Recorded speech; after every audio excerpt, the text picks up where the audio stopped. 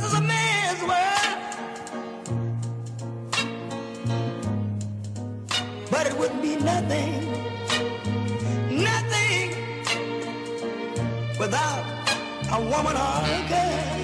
Welcome back to the program, America. Your friendly neighborhood hatchet man, Brother Craig, coming back at you live here on America's Big Dog radio program, The Really Real Deal. And folks, David, we just want to say welcome, brother, because I just did a very extensive intro of you for the new listeners in our audience, but our longtime listeners know you as a very, very longtime friend of this radio program, and I just want to say thank you for all the many years of you taking your time to share with our audience. Well, thank you for that. Yeah.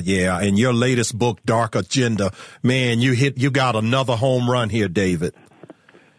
It's really important. We're at a very dangerous time in our national history, and as I show in this book, the war against Christians is really at the center of it, because all of our key values, tolerance, inclusion, equality, they all are Christian values, and this country was created, of course, by Protestant Christians in particular. 98% of the settlers and the people who founded the country or created it were Protestants, Protestant Christians. I think there were about 1.9% were Catholics, and there were a couple of Jews. But the key ideas which form our democracy, that what we cherish, came right out of the Protestant Reformation. Before the Reformation, you couldn't get to God or to heaven except by going through the Catholic Church. Right. And of course, any church is a human institution, so it's subject to all the problems that human beings have. And what the key idea of the Protestant Reformation was what they called the priesthood of all believers. So instead of having a church with priests that stands between you and your Creator, every person confronts their Creator directly. Personal relationship. And when you have the priesthood of all believers, there's the core of equality. There's nobody elevated over anybody else in the most important things in your life, which is, your soul. And you've hit on the key to the greatness of the United States of America right there.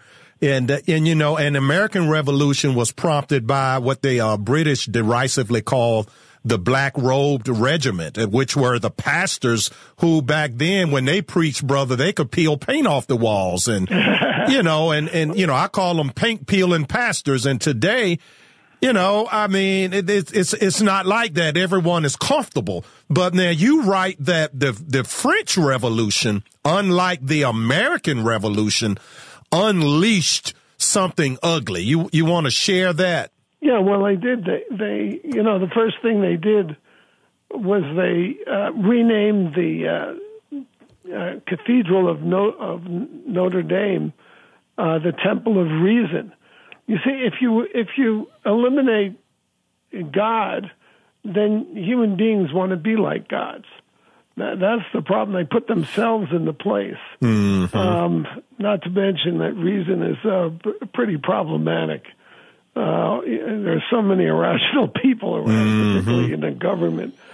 And the first thing they did is that what I understood from the beginning was that if you don't have a belief in a divinity, then you can't have inalienable rights. We have these rights to life, liberty, and the pursuit of happiness.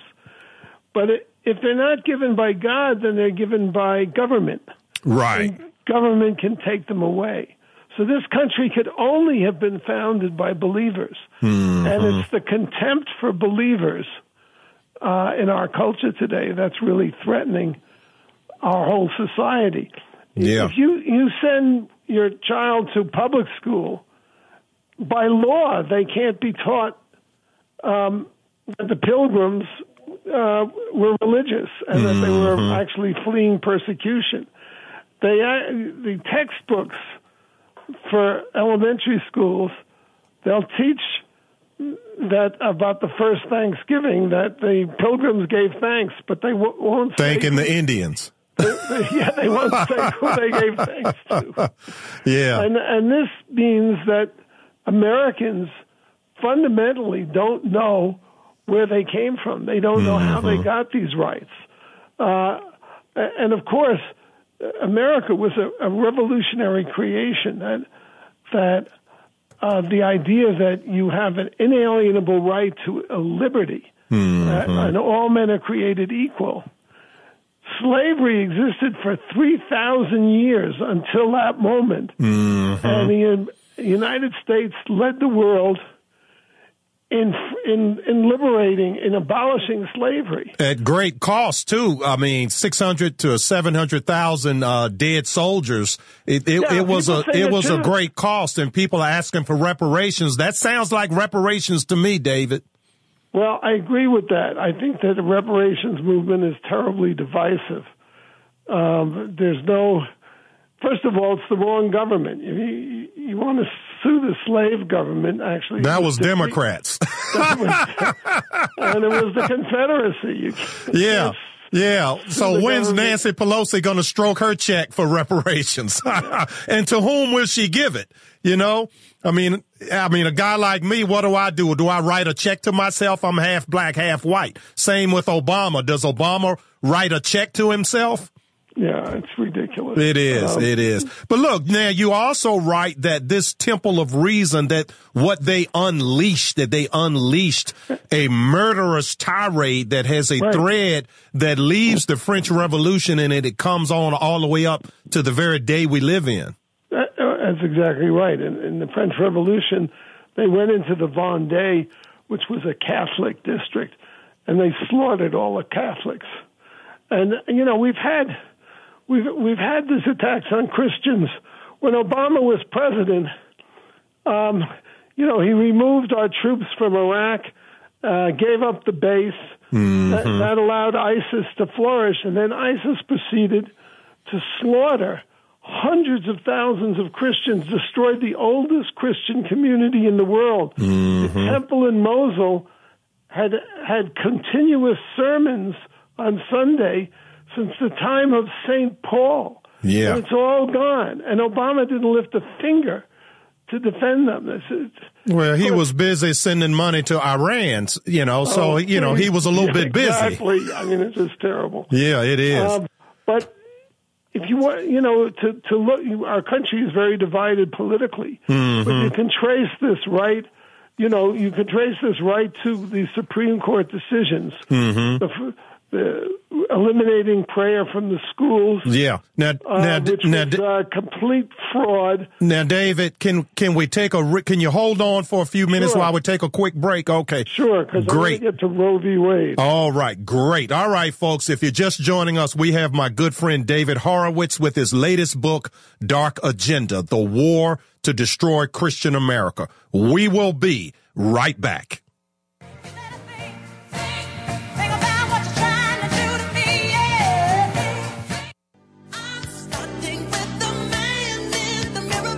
Welcome back to the program, America. Your friendly neighborhood hatchet man, Brother Craig. And, hey, we have a big time guest, still with us, David Horowitz, the ultimate onion toter, in the conservative movement. And, his latest book is Dark Agenda, The War to Destroy Christian America. And, David, with the, David Horowitz Freedom Center that you are the founder and president of, and all the different things you do, man, how many years have you been fighting this battle? And, what is it that it's going to take for folks on our side to really get in the game with, Roe v. Wade was in the 70s.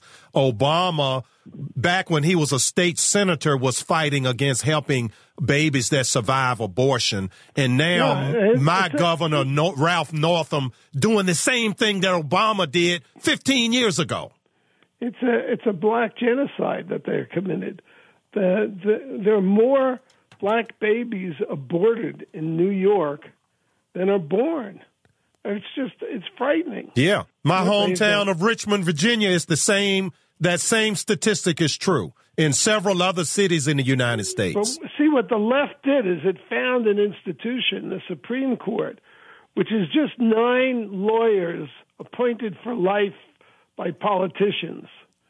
And they found a way to, since the radicals were always a minority, but they didn't have to persuade anybody. They didn't have to go through legislators, through the legislature, and convince them to take prayer out of the schools. All they had to do is it happened that the vote was 6-1 at the time, a handful of lawyers, and they overnight changed the fundamental law of the land, which is what happened with Roe v. Wade. They invented this phony right to privacy, which does not exist in the Constitution. There's no constitutional basis for Roe v. Wade. And they changed, and they invaded essentially every community all through the Bible Belt. Overnight told them, their daughters can abort babies at will. And and the school system can do it without your consent, and even your child can change their gender without your knowledge or consent. You have to understand that progressives hate people who are religious. Yes. And you have to understand that you're confronted by this hatred and fight it. But Roe v. Wade is what created the religious right. Until then, the evangelical community was very skeptical about politics. And I understand that. Politics is very dirty. And you really should be focusing on your eternal soul. However, if you don't get involved in politics, they'll wipe your communities out. That's what's happening. They just go in, change the laws, change the morals. You lose, the younger generations who don't know what's going on. Yeah. Now, did you? But that's what created the religious right, and that's what's created the political battle we have today. That is. Now, you the moral majority, focus on the family, American Family Association, they were all created right after Roe v. Wade. That's when the Catholics left the Democratic Party over the abortion issue. Yeah, so it seems like that coalition is what elected first Ronald Reagan and now Donald Trump. That's the war, and that's what I realized, that we're not just talking about a war on Christians. We're talking about a war on America, because America was founded by Christians and has been guided by Christian principles since its creation. Yeah. Now, I was sharing with the audience before you came on a little bit of your background and how you were reared in a family of communism and atheism and all of this. Now, have you found that as you became a good, solid member of the right, that you lost friends and that, all of them. I lost every friend I ever had. Wow. When I left the left, which was in my late 30s, I had to form new friendships. I didn't have one friend that stayed with me. Wow. Yeah. That's they're filled with hate. They don't have. Anyway, I want to get to what this is all about, really. And a lot of my book, Dark Agenda, explains why the left hates religious people. It doesn't make sense at first. Why would you hate somebody because they were a believer? You're probably safer in their hands. Unless they believe in Allah. That's a good point. Now we got to take another quick break, David. And I'll get to the theology of this. Oh, okay. All right, folks. If you're just joining us, we have David Horowitz here, the latest book, Dark Agenda. We're going to take a quick break. We'll be right back.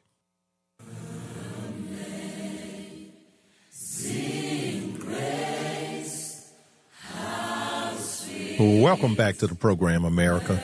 Your friendly neighborhood hatchet man, Brother Craig, coming back at you live with our very special guest, David Horowitz, discussing his latest book, dark agenda. And again, thank you so much, David. Oh, you're quite welcome. Yeah, and I like your little sermon about if you're wicked and you know it, clap your hands. Unfortunately, progressives are wicked and they don't know it. Oh, some of them, probably some of them don't know it. And I have a feeling, though, that those at the top, and that leads me right into my next question.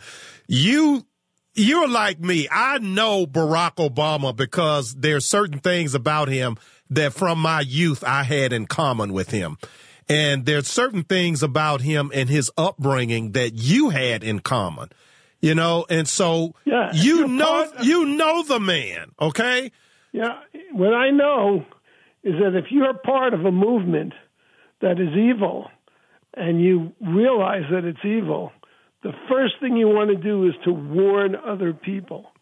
And Obama has never turned his back on his communist upbringing. Mm-hmm. That, to me, is the key. Right. And that's true of Valerie Jarrett and David Axelrod, the key people around him. They all came from communist backgrounds and never left them. Yeah. But here's the thing.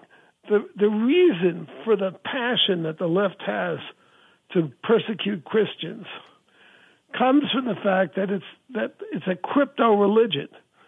It all goes back to an old Christian heresy. It's called the Pelagian heresy. Pelagius was a monk in the 4th century.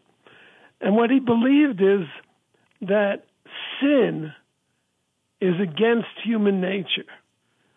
So that if you're committing a sin, you're not doing something that's natural to you.